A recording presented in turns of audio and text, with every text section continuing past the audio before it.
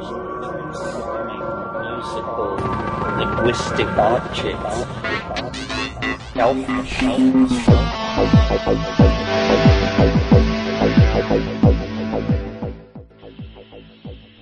Greetings from Psychedelic Space. This is Lorenzo, and I'm your host here in the Psychedelic Salon. And I don't know about you, but for some reason I'm feeling kind of restless today. I guess it may be because so many of my friends are getting ready for Burning Man right now, and I'm maybe just picking up on their hectic getting ready for the playa vibe. I spoke with Chris Pezza the other day, and he tells me that the first wave of the brave and hardy souls that will be building Camp Soft Landing will be leaving for the playa in just a day or so. And as you know, this is the camp that will be hosting this year's Palenque Norte lectures. So if you go to palenquenorte.com, you can check out the really great speaker schedule that Pez and Annie Oak and their team have put together. It's a truly wonderful lineup of over 40 speakers and includes more than a dozen women speakers this year. So if you're going to be at the Burn, be sure to stop by their camp and introduce yourself. You're going to find them this year at 915 and B, which is about as good a location as you're going to find on the playa. So I really wish that I could be there myself, but I'll most certainly be with you all in spirit. And one of the reasons that I'm in a podcasting mood today is that there are some fellow saloners that I'd like to give a shout-out to, like Naomi and Joe, who just sent me a postcard from Paris where they're spending their honeymoon. And since I just finished reading Edward Rutherford's brilliant historical novel, which is titled Paris, I now have a much better idea of the history of that interesting city, and I'm thinking of you two guys there right now. Also, I want to mention that we received donations during the past 10 days from Brian, Michael, Sean, Jeffrey, Stephen, Thomas, and once again from our friends at Stabila.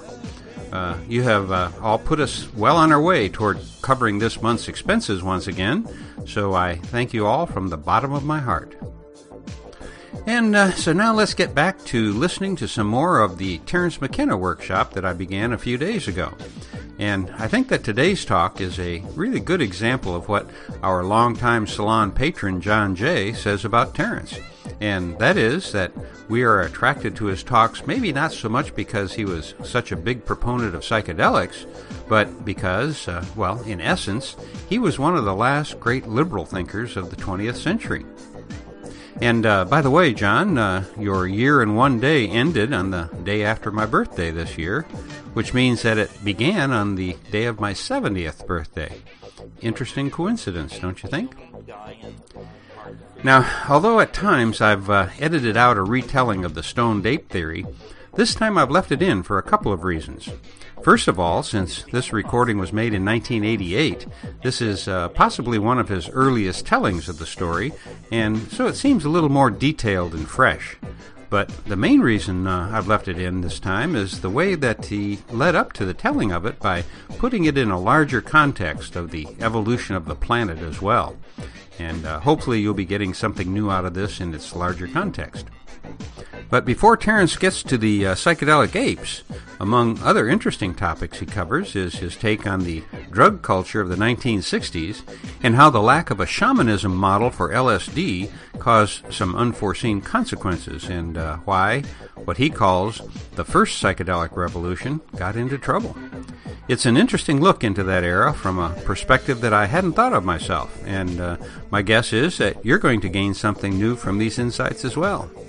So, why wait? Let's get on with the show and join the Bard McKenna on one fine day in 1988.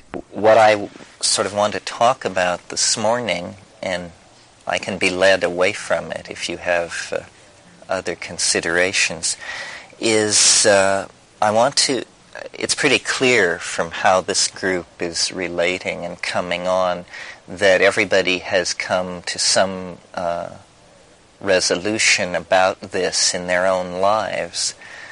What's become more and more interesting to me as I've talked to more people, and also if you stay in a field like this, you eventually get to meet everybody. You get to meet Albert Hoffman and Sasha Shulgin and Leary and Lilly and all these people, and you begin to have a view of how all these people viewed it. So what I wanted to talk about this morning and lead it toward your concern with the alien intelligence is I wanted to talk about the effect that psychedelics are having, and I believe will have, on society in general, and at deeper levels simply than drug laws and government campaigns of abstinence, but more on the level of how it's impacting in philosophy and science and the social sciences. Because I think we are winning. The psychedelic viewpoint is becoming more and more legitimate. It isn't, but psychedelic drugs are not. That's the odd paradox of it. And this has a lot to do with the history of science over the past 100 years. What we call modern science, or which you could almost call super science, not the notebook jottings of naturalists and the collated accounts of travelers, but big science, where millions, hundreds of millions of dollars are spent on instruments and coordinated teams of people attack problem. This style of science that has grown up in the 20th century has had a very interesting consequence, which, because it is spread out over more than a generation, we all have grown up with it and haven't really realized what an unusual situation we are living in. We are living in a state of constant scientific revolution.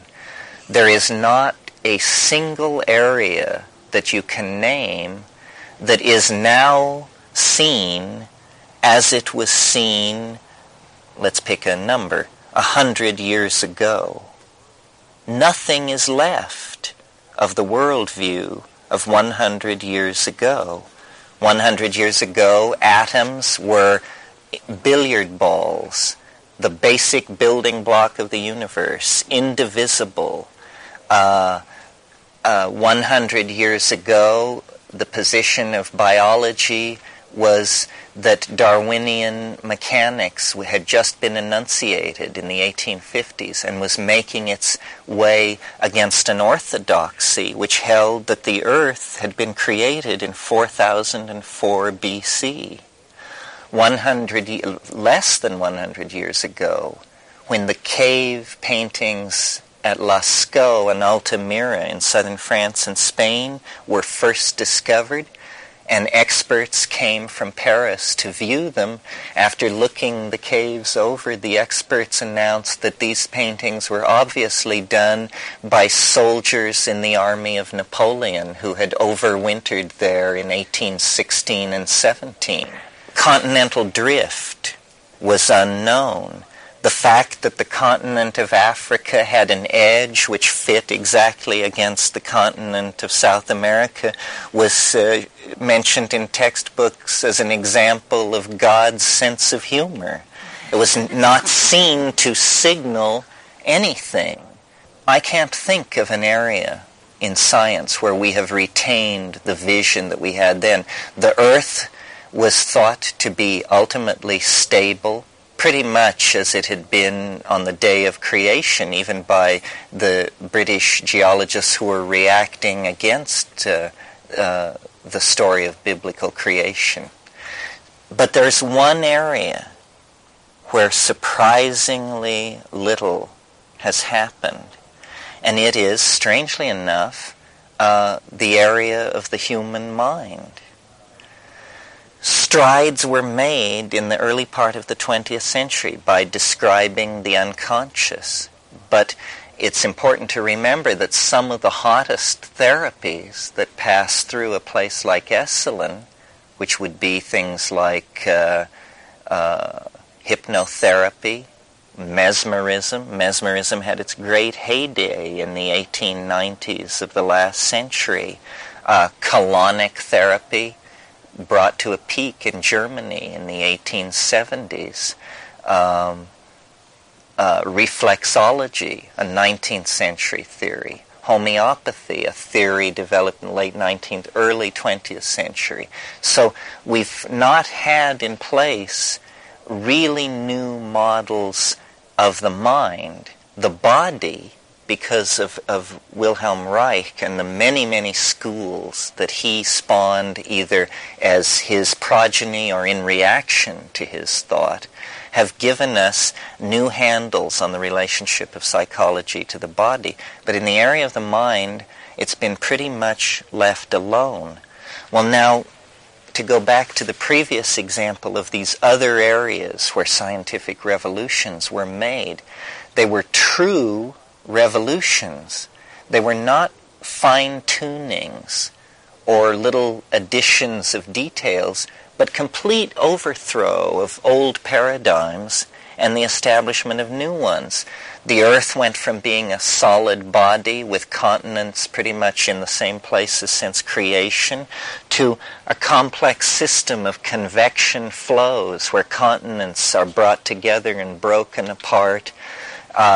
Man, instead of being seen as the highest product of creation, a descent slightly beneath the angels, is instead seen as a primate, a specialized monkey of a certain sort.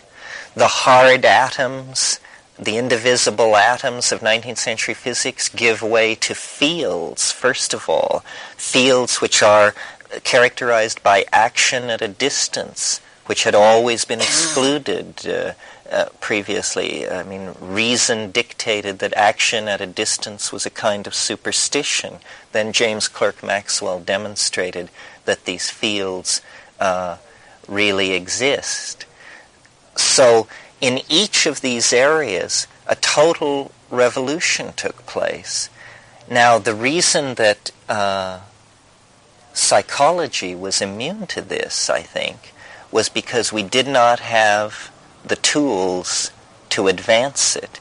They came to us out of ethnography and anthropology, out of the work of Wasson and Hoffman, and earlier Havelock Ellis and Weir Mitchell, Henri Michaud, all the people who worked with psychedelics. At first it was worked with by artists, by literary people, by people who were interested in expanding their own sensation. But slowly it came to be realized that it was an insight into the mind, not into the nature of it so much, which I think still remains a mystery, but simply into its size, that the mind is a far bigger domain than we ever imagined. We have somehow the idea that the mind is in the head. It's made by the brain, and therefore it must be a smaller and less inclusive domain than the domain in which it is embedded. But I brought along an example here. This is a box, and this box has in it a box that is exactly the same size as it is. This demonstrates how even in three-dimensional reality, expectation can be confounded. This, which is inside the box, is itself a box, indistinguishable from this one. And then that one goes in there like that and can be closed into this. Now that's what we're here to talk about. The Möbius cube. Is just how to do that. How to take a world with a world in it and put it into the world in it and put the world in it outside of it. Because what we're talking about and what history is, I think, is an effort to exteriorize the soul and interiorize the body, to make the fields of the Lord that we all sense inside us meadows that we can actually throw our clothes off and wander into. I think really what unites psychedelic people is the faith in the power of the imagination. And science, when it examines the psychedelics, as it will and must, is going to discover a revolution, I believe, that will put all the previous revolutions in perspective and will show that they were merely anticipations of finding out this final unimaginable fact about nature. This weekend is called In the Light of Nature. Nature, whenever you scratch its surface, has aspects that are unanticipated. So when they looked at the shape of the continents, they discovered continental drift. When Wallace and Darwin looked at the distribution of butterflies over Indonesian islands, they suddenly had a vision of the origin of species and how that worked. The psychedelics are this immense tool for the inspection of our own nature. And when we scratch it, when we bring that tool to apply, we are not going to recognize ourselves. We talked a little bit last night about LSD. A kind of funny thing about LSD was that it was the right drug for the right time, in that it fulfilled the psychological theories of the world into which it came. Now, this may have something to do with the fact that it was psychologists who were keen to promote it. We'll never know. The thing seems to be inextricably wedded together. But LSD made possible the recovery of traumatic material, lucid communication, revisioning of self-image, and the energy to break out of habit patterns, and this sort of thing. What was absent in LSD was any reference back into the natural world. The entire drug phenomenon of the 1960s happened without the concept of shamanism to help it along. I mean, maybe Gary Snyder said something about it once in a seminar, but it was not heard by most people because what was being stressed about LSD was its utter newness. How this was, I remember people saying that it had been created to save us from the brink of atomic catastrophe. It had come into the world at the exact proper time to be there when we needed it. There was not a sense of history. You see, there was not a sense of 20, 30, 50,000 years of involvement with the psychedelic state. A society, a dominant culture, always assumes that it is the most sophisticated of a long line of precursors. But as a matter of fact, the childishness and the sort of fragile uninformedness that the hip people saw in the straight people in the 60s was a phenomenon that everyone shared. Everyone was naive. Everyone was more simplistic than they should have been. And that's why I think the first psychedelic revolution got into trouble, because there was no sense of history. There was no sense of, have societies ever integrated something like this? And what then did they become? What kind of societies can live in the light of the psychedelic experience? There was no real discussion of that. Now, because this dimension of Earth crisis has been added in the intervening years, this was another aspect that was missing from the hippie thing to some degree. Yes? No? I'm sorry, I don't think it was, because I recall the tremendous involvement with the hippies in the 60s at Millbrook, for instance. there was a lot of attention paid to organic growing of food and, not abusing the fruits of this earth. There was tremendous involvement, and it came out of the psychedelic, of the LSD consciousness. It was the beginning of the Back to the Earth, what they used to call the Back to the Earth movement. And all But that. don't you agree, Nina, that if you were to walk down Haight Street on a hot day in August of 1967, ecological sensitivity would not be highly visible on the surface? Quite true. That's why Timothy Leary said, get out of the city. Everybody should start their own, grow their own food, and that consciousness was very that was really the beginning of it. That it was the end of the summer of love, when they realized that they'd just been mediated to death and political things, they'd been overrun.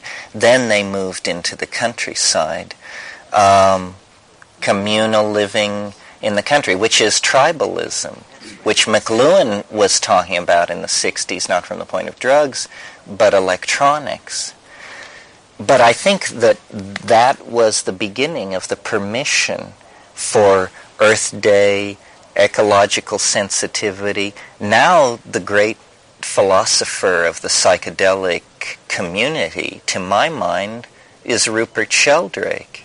And Rupert is a botanist, a natural scientist, a man in the tradition of Darwin and Wallace.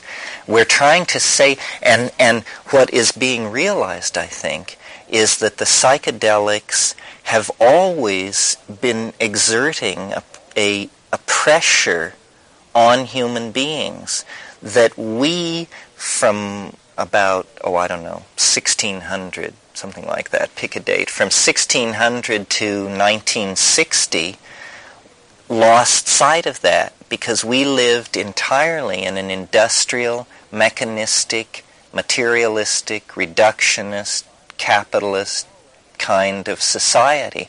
But all other societies have had some awareness, at least of nature, if not of psychedelics, of nature forming the aesthetic.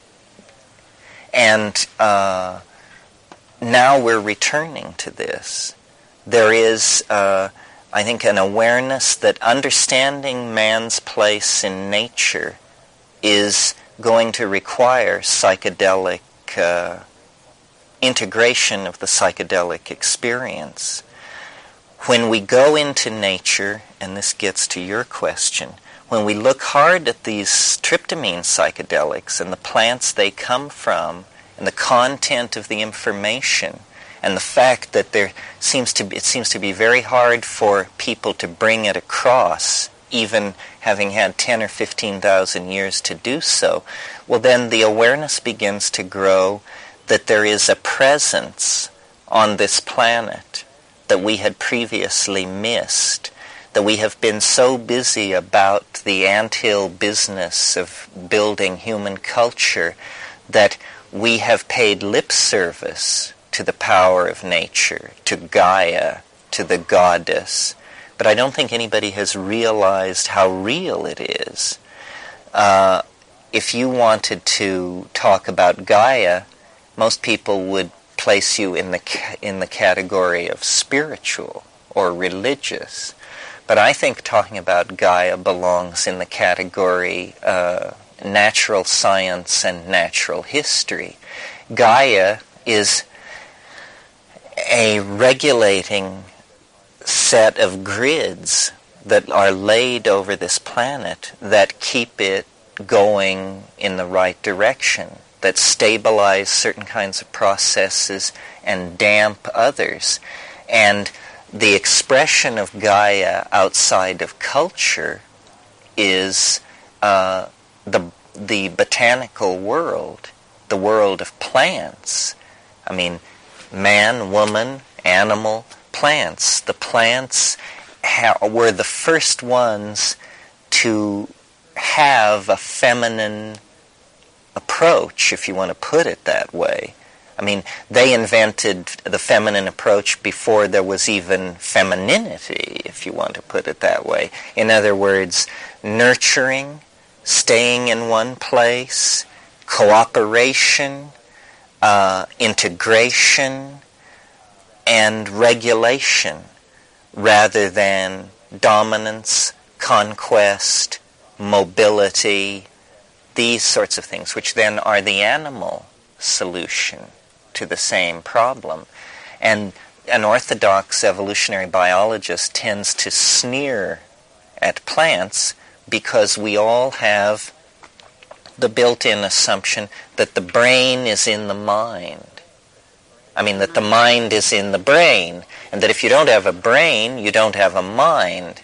Or if you do have a mind, it's so low grade that it's just kind of a shimmer of perceptual awareness. If you examine this proposition that the mind is in the brain, it doesn't hold water at all. You know, all the miles and miles of electroencephalographic tracings that have been done, nobody has ever correlated a thought with an electrical discharge in the brain. The closest they've gotten is to correlate a kind of state of focused awareness with a blip in the electrical activity of the brain.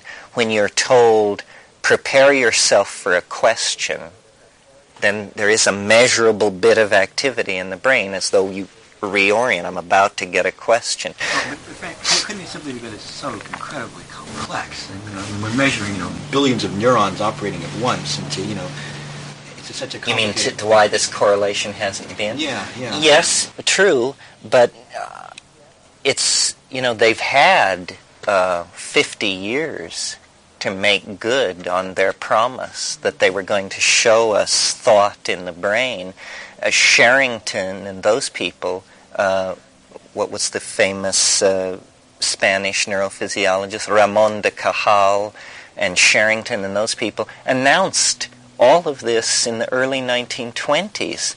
Since then, we've had supercomputers, super imaging systems, microprobes, vast advances in the technologies they said they needed in order to make this point.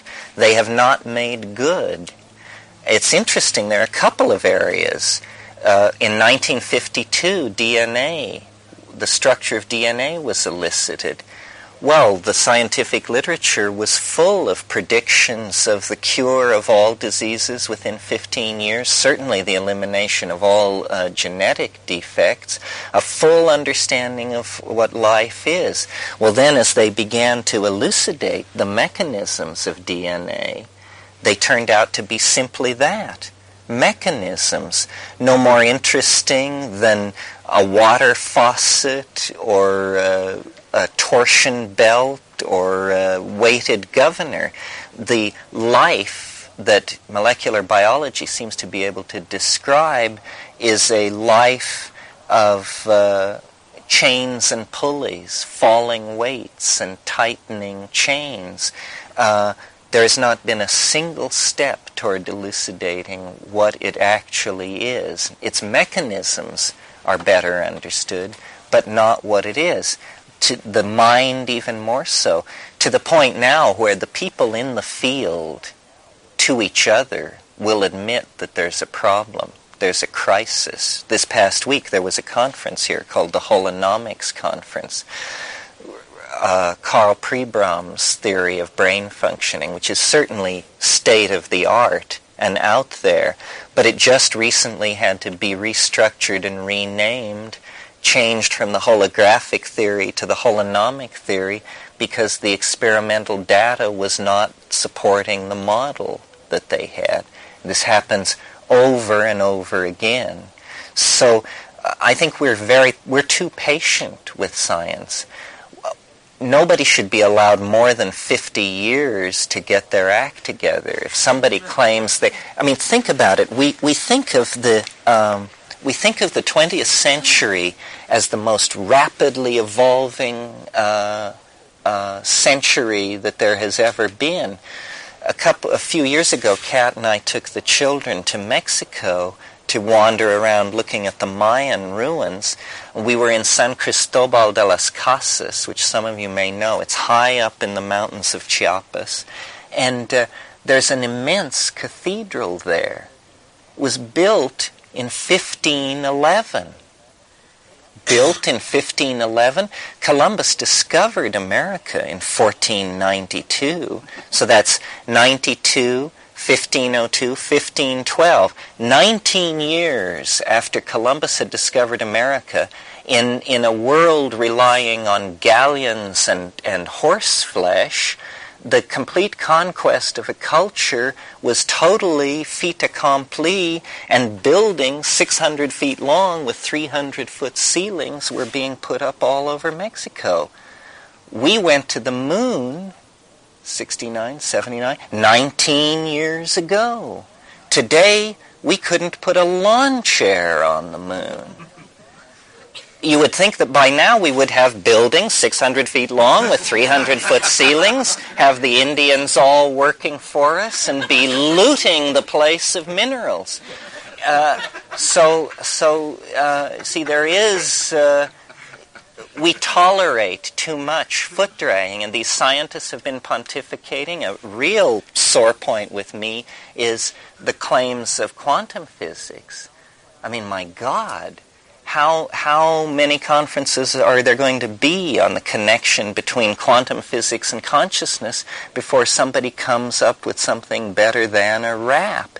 And the new position of the particle physics community is just give us $6.5 billion and a machine 19 kilometers in diameter, and we will show you something.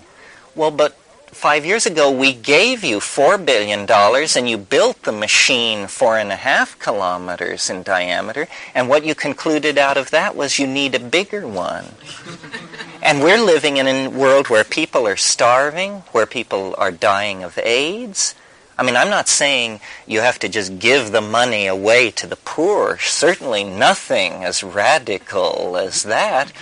But if you want a scientific frontier that has positive feedback into the human experience, then let's take the $6.5 billion and have a full assault on the mechanism of viruses in the human cell, so that we come out of it with an AIDS cure, of course, but we come out of it also with a much deeper understanding of the mechanics of life. I think it's time to begin to call in the chips on these various disciplines that have been promising great things to us for the past 30 years. Where would psychedelic research be if it had been going on at full funding since 1960 and hundreds of thousands of people, well and healthy, had taken it, and the plants of the world had been fully surveyed, the cultures of the world, databases had been built of their folklore and this sort of thing. So we, and even though I think we represent a fairly deconditioned subgroup, are still in thrall to the promises of a science whose promises begin to sound more and more hollow. Part of what being involved in the psychedelic experience is reclaiming your own experience. We expect Carl Sagan to explain it to us, or the evening news, and we don't realize all these people are just like we are. All of these people are utterly, utterly, utterly ordinary, totally ordinary. I can't impress upon you enough how ordinary everyone is. And we drift into the assumption, that great men and women are at the helm, and that deep thinkers are publishing all of these books. And it's just not so. It's a groping, it's a feeling toward it. And any one of us is competent. This whole cult of professionalism and elites is just a shell game. The thing to do is reclaim direct experience and then insist for other people that be dealt with. I've tried to do that by talking about the part of the psychedelic experience which nobody seemed to want to talk about, which is, it seems to me that it's not an exploration of our psychology, of our conscious or unconscious mind. It's a place. There's real estate in there. It is as profound a dimension as the New World was for Columbus. We are going to live in the world that the psychedelic experience is revealing to us, because we primarily define ourselves culturally through language. And the psychedelic experience is, I think, primarily will be found to be a revisioning of language. Literally, castles in the air await us in our global future. We are going to, we are journeying deeper and deeper into the imagination.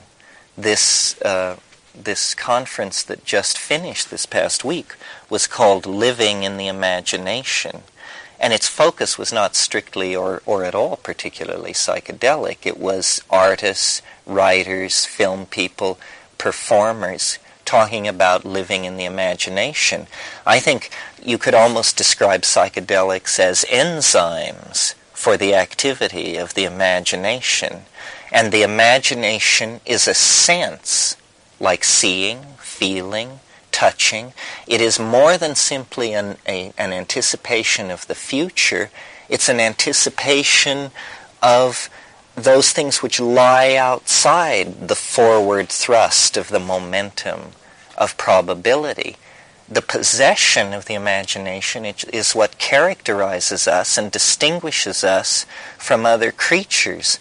I mean, you can talk all you want about porpoises and dolphins and all of these things, but, they may have rich interior lives, but there is no trace of epigenetic coding. In other words, they don't write books, paint paintings, build cathedrals. These are the things which we do, which have built up a tremendously rich environment for each succeeding generation, so that we do not birth our children into the world of nature. We birth our children into the world of culture. And culture is some kind of collective engineering process that up to this point has been largely unconscious, entirely unconscious. I mean, people just thought what they thought and let the chips fall where they may, and every once in a while a Christ or a Mohammed or a Buddha would come along and reshuffle the deck, and then the game would play on. But we are coming to the place, a great turning place, I would think, a cusp almost in the evolution of human psychology. It's the self-reflection cusp. We are beginning to become sophisticated enough with our language and our awareness to stand outside of ourselves. What is the human enterprise? What is happening on this planet? What the hell is going on here? This planet has supported an endless succession of animal forms. They can be traced back into the gunflit cherts of South Africa, 3.5 billion years. In the last million years, phenomena never before seen on this planet have begun to emerge. Not all of them having to do with the human species. For instance, glaciers. I believe and subscribe to the school in geology which says there were not glaciers 1 billion years ago or 100 million years ago. Glaciers are a recent phenomenon having to do with the accumulation of instability in the planetary orbit. Ice moving southward miles high from the poles on a cycle of 20 to 50,000 years is something entirely unique for the biology of this planet to encounter. That process, which islands and then islands' populations of primates and other animals, and then recedes so that these intensified islanded genomes then flow back into a general gene pool and then islands them again. This is like kneading the bread of evolutionary adaptation, and it's out and it's in that world of ice moving south and moving north that the human story begins to pick up, because the human story is a story that everyone who studies the matter believes began in Africa. And it was the forming and the unforming of the glaciers that created the cycle of wetness and dryness in Africa, that placed pressure on the evolving primates in the primary rainforests of the African tropics to begin to develop a dry grassland or limited resource adaptation in the background of the arboreal adaptation. Well, then, as the ratios of selective intensity shifted in favor of the dryland situation, the previous mutation, which had been there all along but had not been prominent because it was not conferring an adaptive advantage, suddenly came into the fore. And you get binocular vision, bipedalism, pack signaling, all of these things which are the beginning of the repertoire of our heritage. Now, up to this point in that story, almost all evolutionary biologists and primatologists agree. What I've recently been trying to say, and hope to write a book about, is I think that it was the presence of psychedelic plants in that environment that provided the spark to begin to call forth conscious self-reflection out of this primate species. The case goes something like this.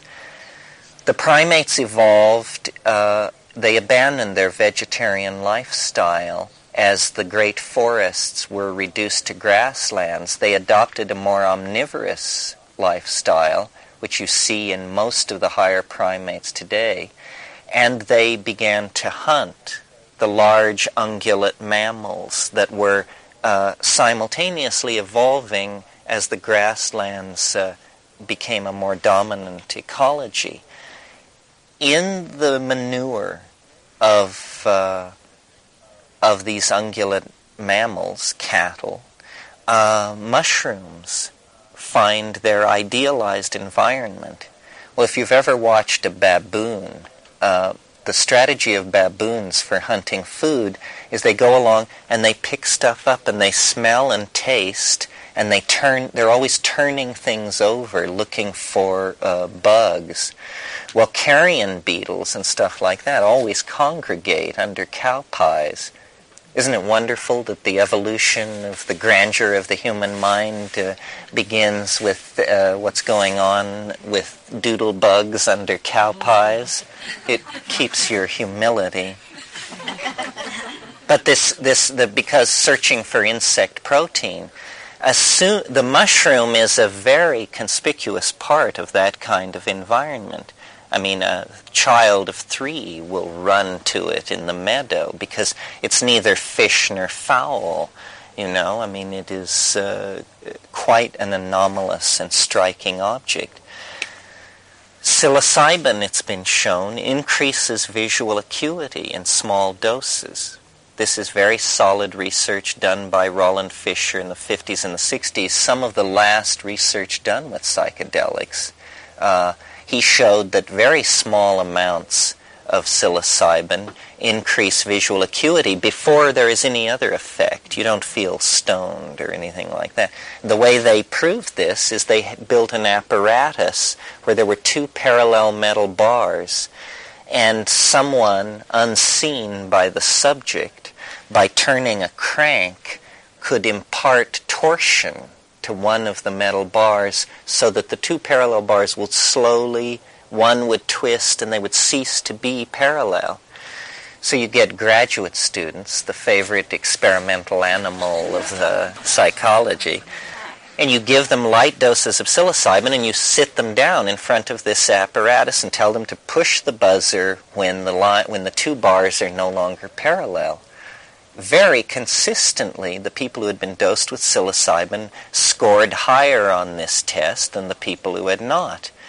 Fisher, wishing to be facetious, said to me, "You see, this is a case where we've experimentally proven that drugs give you a truer picture of reality than being straight." And for him it was a joke. See, it was just this cute thing that you say to your academic colleagues. But I was quite touched and struck by, this is true what this man is saying. This is a simple experiment. It proves that sometimes a drug it's better to be stoned than not stoned, and your life could be depending on it. Because hunting is an activity where visual acuity is 95% of the game, and it doesn't hurt to also have a CNS stimulant that can give you a running burst if you need it. So since psilocybin provides both of these things, it just, turns you into a real killing machine. So, and Fisher never considered the impacts of his findings in what this would mean in the natural environment. But I wanted to think about it, and it seemed to me that meant that those primates, including the psilocybin in their food chain, would automatically have a leg up over those that did not. They would be able to move quicker in the hunting situation and more accurately. Well, you have to have studied evolution for 10 minutes to know that means then that these forms are going to be preserved and selected in favor of over those individuals that do not have this in their food. At the same time, it could have made them a little bit more vulnerable. In what way? Well, you eat a bunch of mushrooms, suddenly you're just sitting there watching all these patterns, suddenly you're more vulnerable predators per se or something, so. Yes, well that's what I wanted to get to. I don't mean full trips. I mean that in the process of eating bugs and roots and stuff, if they ate these mushrooms without even knowing they were psychoactive, they would have this visual acuity. Now, somebody at some point ate a lot of them, and they discovered that they were no good for hunting or bursts of speed or anything. They just wanted to lie on the ground and, be with it. At that point, I think this becomes a mystery for the first human beings. The cow is the source of food, fuel, body covering, milk, and an image of nurturing that's very important, because the birthing of the cow, it probably was the birthing of cattle, and the observation of cattle probably taught people more about sex than their own sexuality did. The husbanding of animals is how farm children learn about life. I don't know. This all relates to the theme of the light in nature, because there is a great mystery on this planet. We are only one side of the coin of that mystery. Our existence here should be the clue to us that something really weird is going on. I don't think most planets are like this planet. I can stretch out to the idea that there are many planets with life, but I think the level of complexity, the presence of a historical civilization which is just going to exist for a geological microsecond, we are very, very close to the people we came out of 50,000 years ago. And yet look at how we have changed the world. Who is whispering to us in our dreams? Whose hand is it that we feel guiding our destiny into the future? We're so accustomed to being rational and reductionist, there ain't nothing really going on here at all school of thought, that we're just deadened to the mysteriousness of our own presence. if we're here, who knows what else could be here in the mountains, jungles, and deserts of this planet. I mean, we have not yet even carried out a complete cataloging of nature. We don't really know what kind of a foundation we're standing on. And then when you take the psychedelics, which come out of the natural world, the message that they are bearing in the broadest sweep is that our historically created symbolic model of reality is almost worthless. I mean, it's okay for dealing bread and trading donkeys, but once you get into anything deeper than that, it's just a story we tell ourselves, a magic charm that we rattle against the darkness. The real nature of our predicament is completely opaque to us, except when we put our mind into the socket of nature, and then we connect up to something so bizarre that we can barely recognize it. Something lying so far outside our previous symbolic structures that we don't know whether it's an alien invasion, the imminence of Christ's immediate return, the rise of Atlantis, or just what it is. It is confounding. That's the main thing about psychedelics. That's why it seems to me it divides people. It's for people who like the bizarre, the weird, the unthinkable, the unspeakable, the peculiar, the edge of meaning, beauty at its most Baroque and almost, the world of Hieronymus Bosch and Peter Bruegel the Elder. And some people don't like that. They like to be reassured. They like closure. They love being ensconced in concentric circles of expectation and tradition and solidity, that sort of thing. And I think, this just gives them the heebie-jeebies, this kind of stuff.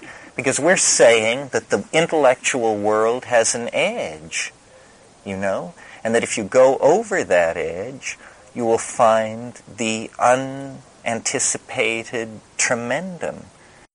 Maybe then it doesn't matter if cats are teachers and people are teachers too, how it got there. That's a great question, but I see it more as a way into a doorway somewhere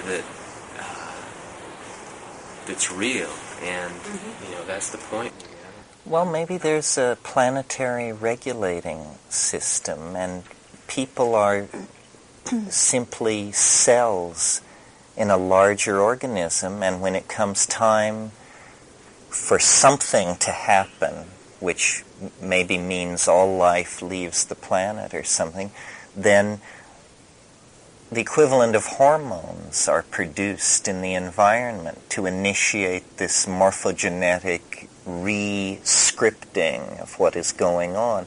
And suddenly animals which were perfectly happy hunting on the velds of Africa begin making art, watching the stars, and moving into history for the purpose of saving the planet. I really like to think that we are biologically regulated, and that history is a biological phenomenon under the control of the environment. It isn't something that is going against the environment. Now, the objection to that is that it looks so bad. It looks cancerous. But the obvious counter to that is birth. I mean, birth is... There's a lot of blood shed. People make sounds as though they were in great pain. They are in great pain.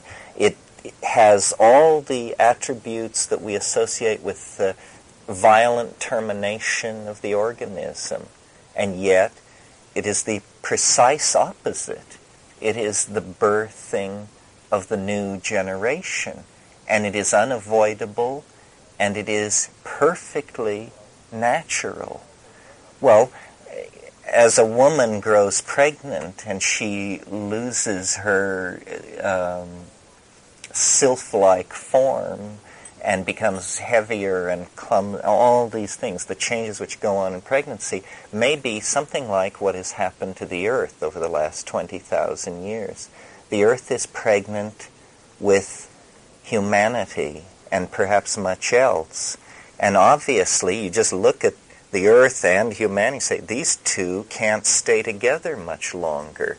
They're becoming a problem. The mother can't function. The child is in danger. And like the birth situation, where if the child is not eventually birthed, toxemia will set in, then everything goes haywire. Then both parties are in danger, and there has to be emergency intervention and so forth. I don't really think we've reached that point, but I think we have come to term. And as you know, concerning birth, transition is the psychedelic compression of it all, where it all comes together, and it seems like it is impossible and overwhelming and is going on forever, and then it ends, and then the baby is born and everything is seen to be all right. Well, I think the 20th century, it's not a metaphor that we are birthing the new soul of humanity. It's actually happening, and it's ripping our society and our planet to pieces. But what will come out of it is, the meaning of our destiny, perhaps the meaning of the planetary destiny. And I hope that we're going to be privileged to be midwives of this process, to be there on that great day when it all makes sense. And then you can turn and look back at the process, the wars and revolutions and pogroms and migrations and the whole thing, and say, now I understand what all that was about. That's, I think, the real promise of getting with nature through the psychedelics, being in on that process. Because if you're in on that process, anxiety will leave you. You will not define yourself as a victim. You will define yourself as a privileged spectator. Have you thought about this outside and inside dichotomy? But I wonder, Clive, thinking about the question, is it inside or outside, it seems to me it more is that what you have is a loosely coupled hierarchy, where there are elements of freedom and self-will at every level of the hierarchy, but always constrained by deterministic factors that are also at every level. So sort of the new model, which I think is coming, is that the Earth is an organism, yes, that's well established, but human history is a part of that organism. It is, and it's as different from the rest of it as the brain is from the liver, but that human history is not somehow against the planet or unexpected or unwelcome, that it's actually part of the control system, and yet it is controlled. And this is where I think that we need to revision what drugs are. All of human history is the sculpting of human populations by their relationships to plants. Think of the effect that sugar had on the rise of mercantilism and empire building, or opium policy in the Far East, or the spread of rye, the replacing of wheat by rye in the Middle East as you move north, and how that made certain kinds of populations and migrations possible. You could write a book about human history in which you analyze the entire phenomenon as movements toward equilibrium in response to states of disequilibrium introduced by plants, by foods, by spices, by drugs, by psychedelics, by addicting drugs. So that's how in our own bodies a given system is regulated. through the release of hormones, which turn on certain genes and turn off certain other genes and turn on certain secretions and turn off others. So I think we assume that human history has just been something dreamed up by egomaniacal males, mostly, each one building on the accomplishments of the other. But it may be that it's actually always been regulated as a process by the planetary control system by regulating diet, that the diet of every species, and particularly this one, determines its energy levels, its intellectual preoccupations, its migratory patterns, its distribution of work and labor, and this sort of thing, which maybe this is over-answering your question, but it's not a dualism. It's not one or the other. Whether you see the control and the information from the drug coming from within you or without you is really a matter of perspective, where you choose to describe it from. Intrinsically, it doesn't seem to be possible to know that. We are like cells moving at the will of a larger system. Somebody once said, electrons blindly run. And Alfred North Whitehead said, yes, but inside the body they blindly run according to the body's plan. And I think that's what you might say about people. People blindly run, but without realizing it, they run according to Gaia's plan. Yeah. I personally have experimented with a whole number of psychedelics, and I must say that I've never found that one psychedelic gives you a certain kind of vision and another. Never. No. I've always found that it had a lot to do with where I was at, a lot of other things, but the key, to me, all psychedelics are really keys. They open up that the reducing valve that Huxley talks about, you know. And once that's open, whatever comes in, but for me, it has nothing to do with the psychedelic itself. I think we keep hearing a word, like expire, or a sense like it felt like I might die. Possibly one of you would like to address the relative non-toxicity of mushrooms. Well, you see, it's a funny thing. Now we're talking about life and death, and when we need reassurance in that realm, we immediately turn to science and talk about the LD50. For those of you who don't know, lethal dose 50. So pharmacologists are always asking of a given drug, what is its LD50? That means how much of it had to be given to 100 rats for 50 of them to die. Now, and LD50s are considered a relative measure of the safety of a drug. The LD50 for psilocybin is huge. I mean, something like 200 milligrams per kilogram of body weight. So that means to kill yourself with mushrooms, you would have to eat a dried, 4.5 dried pounds or something like that.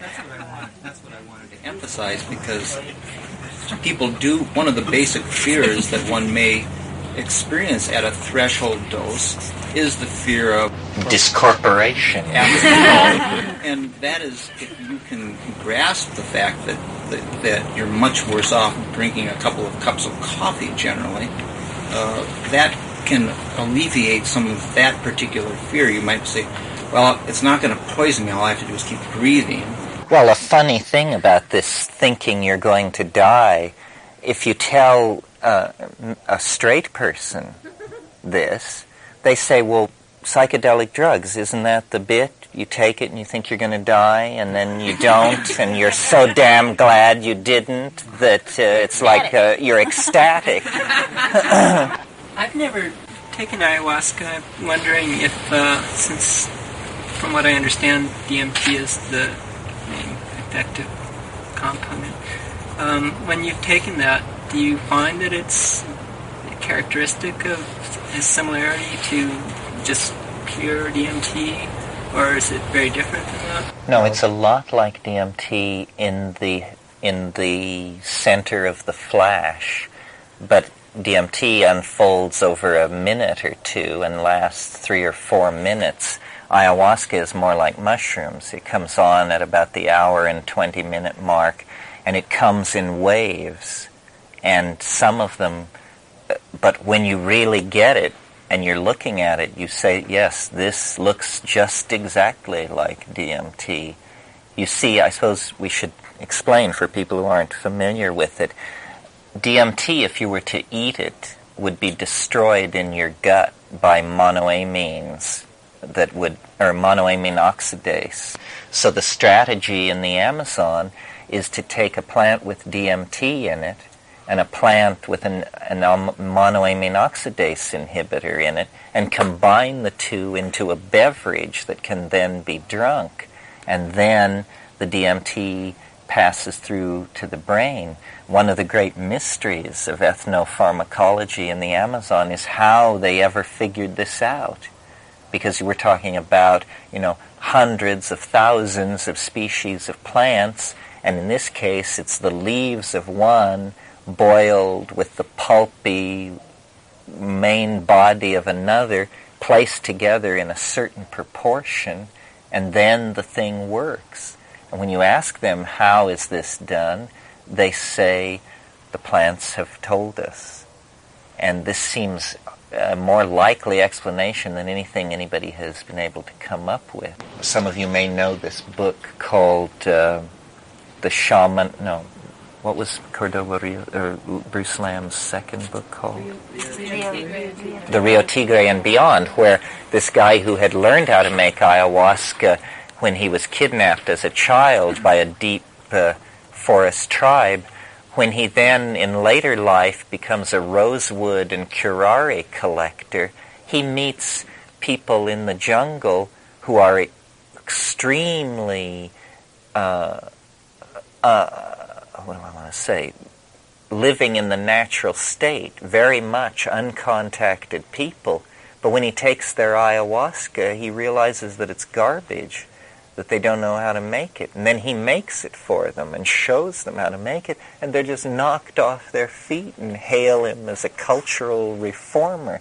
So it's not always simply a matter of the uncontacted primitive, so-called primitive people have the skinny. It's a technology. But something I want to say before we leave this is, as you think about natural drug complexes around the world, the interesting thing to notice about ayahuasca is that unlike peyote or mushrooms or the iboga cults of Africa or the morning glory cults of central Mexico or cannabis, different from all of these is the fact that it's a combinatory preparation.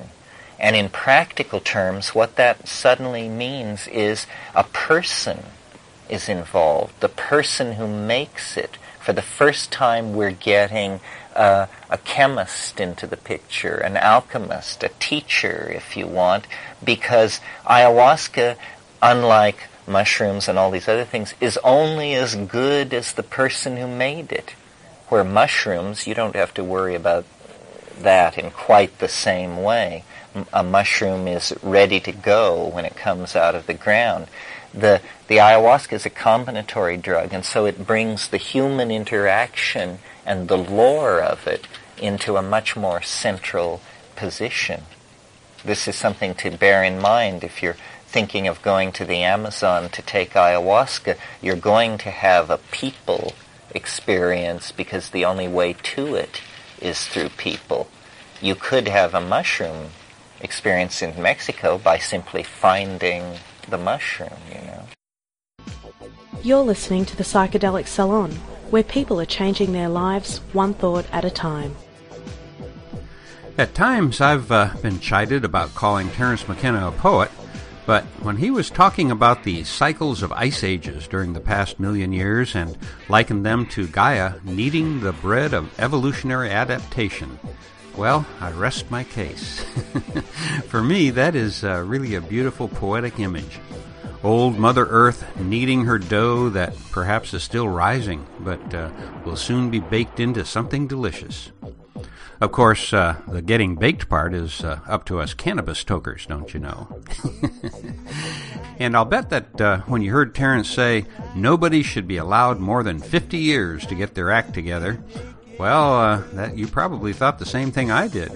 That's true with us humans, too, not just with our science. However, I must confess that at 50 I still didn't have my act together, and my closest friends would say that it's still true yet today. I'm still working on it. You know, sometimes I think that we confuse our science with our technology, which quite obviously has been growing by leaps and bounds for the past 100 years or so. But when you think about the fact that science still hasn't figured out what 75% of the universe is composed of, you have to admit that his comparison of building 16th century churches in Mexico with not being able to do the same thing on the moon in the 20th century, well, it actually puts it into perspective a little bit better, I think. I hadn't heard that rap before, and I obviously enjoyed it. Now, before I go today, I want to give you East Coasters a head up about one of the great annual conferences that will be held once again in New York City. And that is the Horizons Perspectives on Psychedelics conference that will take place in October of this year. And that's 2013 for you time travelers who are joining us in later years. But in October of 2013, from the 11th through the 13th, this conference is going to be a really good place to find some of the others. Their website is at Horizons NYC, that's horizonsnyc.org, and the conference will be held at the Judson Memorial Church in New York City. And among many of the other presenters there are going to be my dear friends Earth and Fire from arrowid.org, which, as you know, is the web's premier site for information about our sacred plants and medicines. In fact, if you haven't already read the latest edition of Arrowwood Extracts, I highly recommend it. And I'll put a link to it with the program notes for this podcast, which, as you know, you can get to via psychedelicsalon.us. There's a really important article in the latest edition, and I hope that you'll read it and pass the information along to your friends. What it concerns is a new group of substances called enbomays, like 25I and 25C. And in case you've been puzzled by reports of people dying from something suspected to be LSD, well, these are the actual substances that are being passed as LSD right now. And as you know, there's still never been a recorded instance of somebody dying from an overdose of LSD. But something's going on right now, and that article provides some really good advice about how to tell the difference between LSD and the enbomays. Which information may ultimately save you or your friends a trip to the emergency room. I think that it's really important to try and keep up with what's going on in the area of these new chemicals, and arrowid.org is the place to find the latest and most accurate information about psychedelic substances that I know of. And also on the program notes, I'll include a link to the new Arrowwood Prospectus, which is particularly worth reading for parents who want to keep up with the challenges that their children will be facing in regards to making decisions about all of the new substances that are now hitting the street. For example, from the Arrowwood Prospectus, I learned that according to the European Monitoring Center for Drugs and Addiction, there were 73 new psychoactive drugs released in 2012 and 40 in the first half of 2013. You know, it looks to me like the future of drug education just got a whole lot more complex. And you aren't going to be able to wait for the governments to sort things out. You're going to have to take responsibility for teaching your children about these things yourself. But my guess is that you wouldn't be here in the salon with us if you weren't already doing just that. And by the way, just in case you aren't already aware of the scope of Arrowwood's work, and that, by the way, is EROWID.org. If you aren't aware of the scope of their work, well, last year there were over 15 million people, unique visitors, who visited the Arrowwood site. And they now average over 90,000 unique visitors each and every day.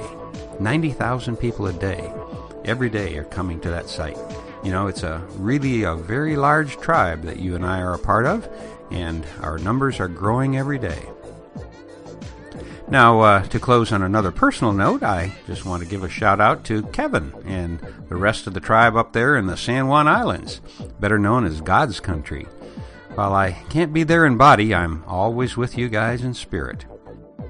And for now, this is Lorenzo signing off from Cyberdelic Space. Be well, my friends.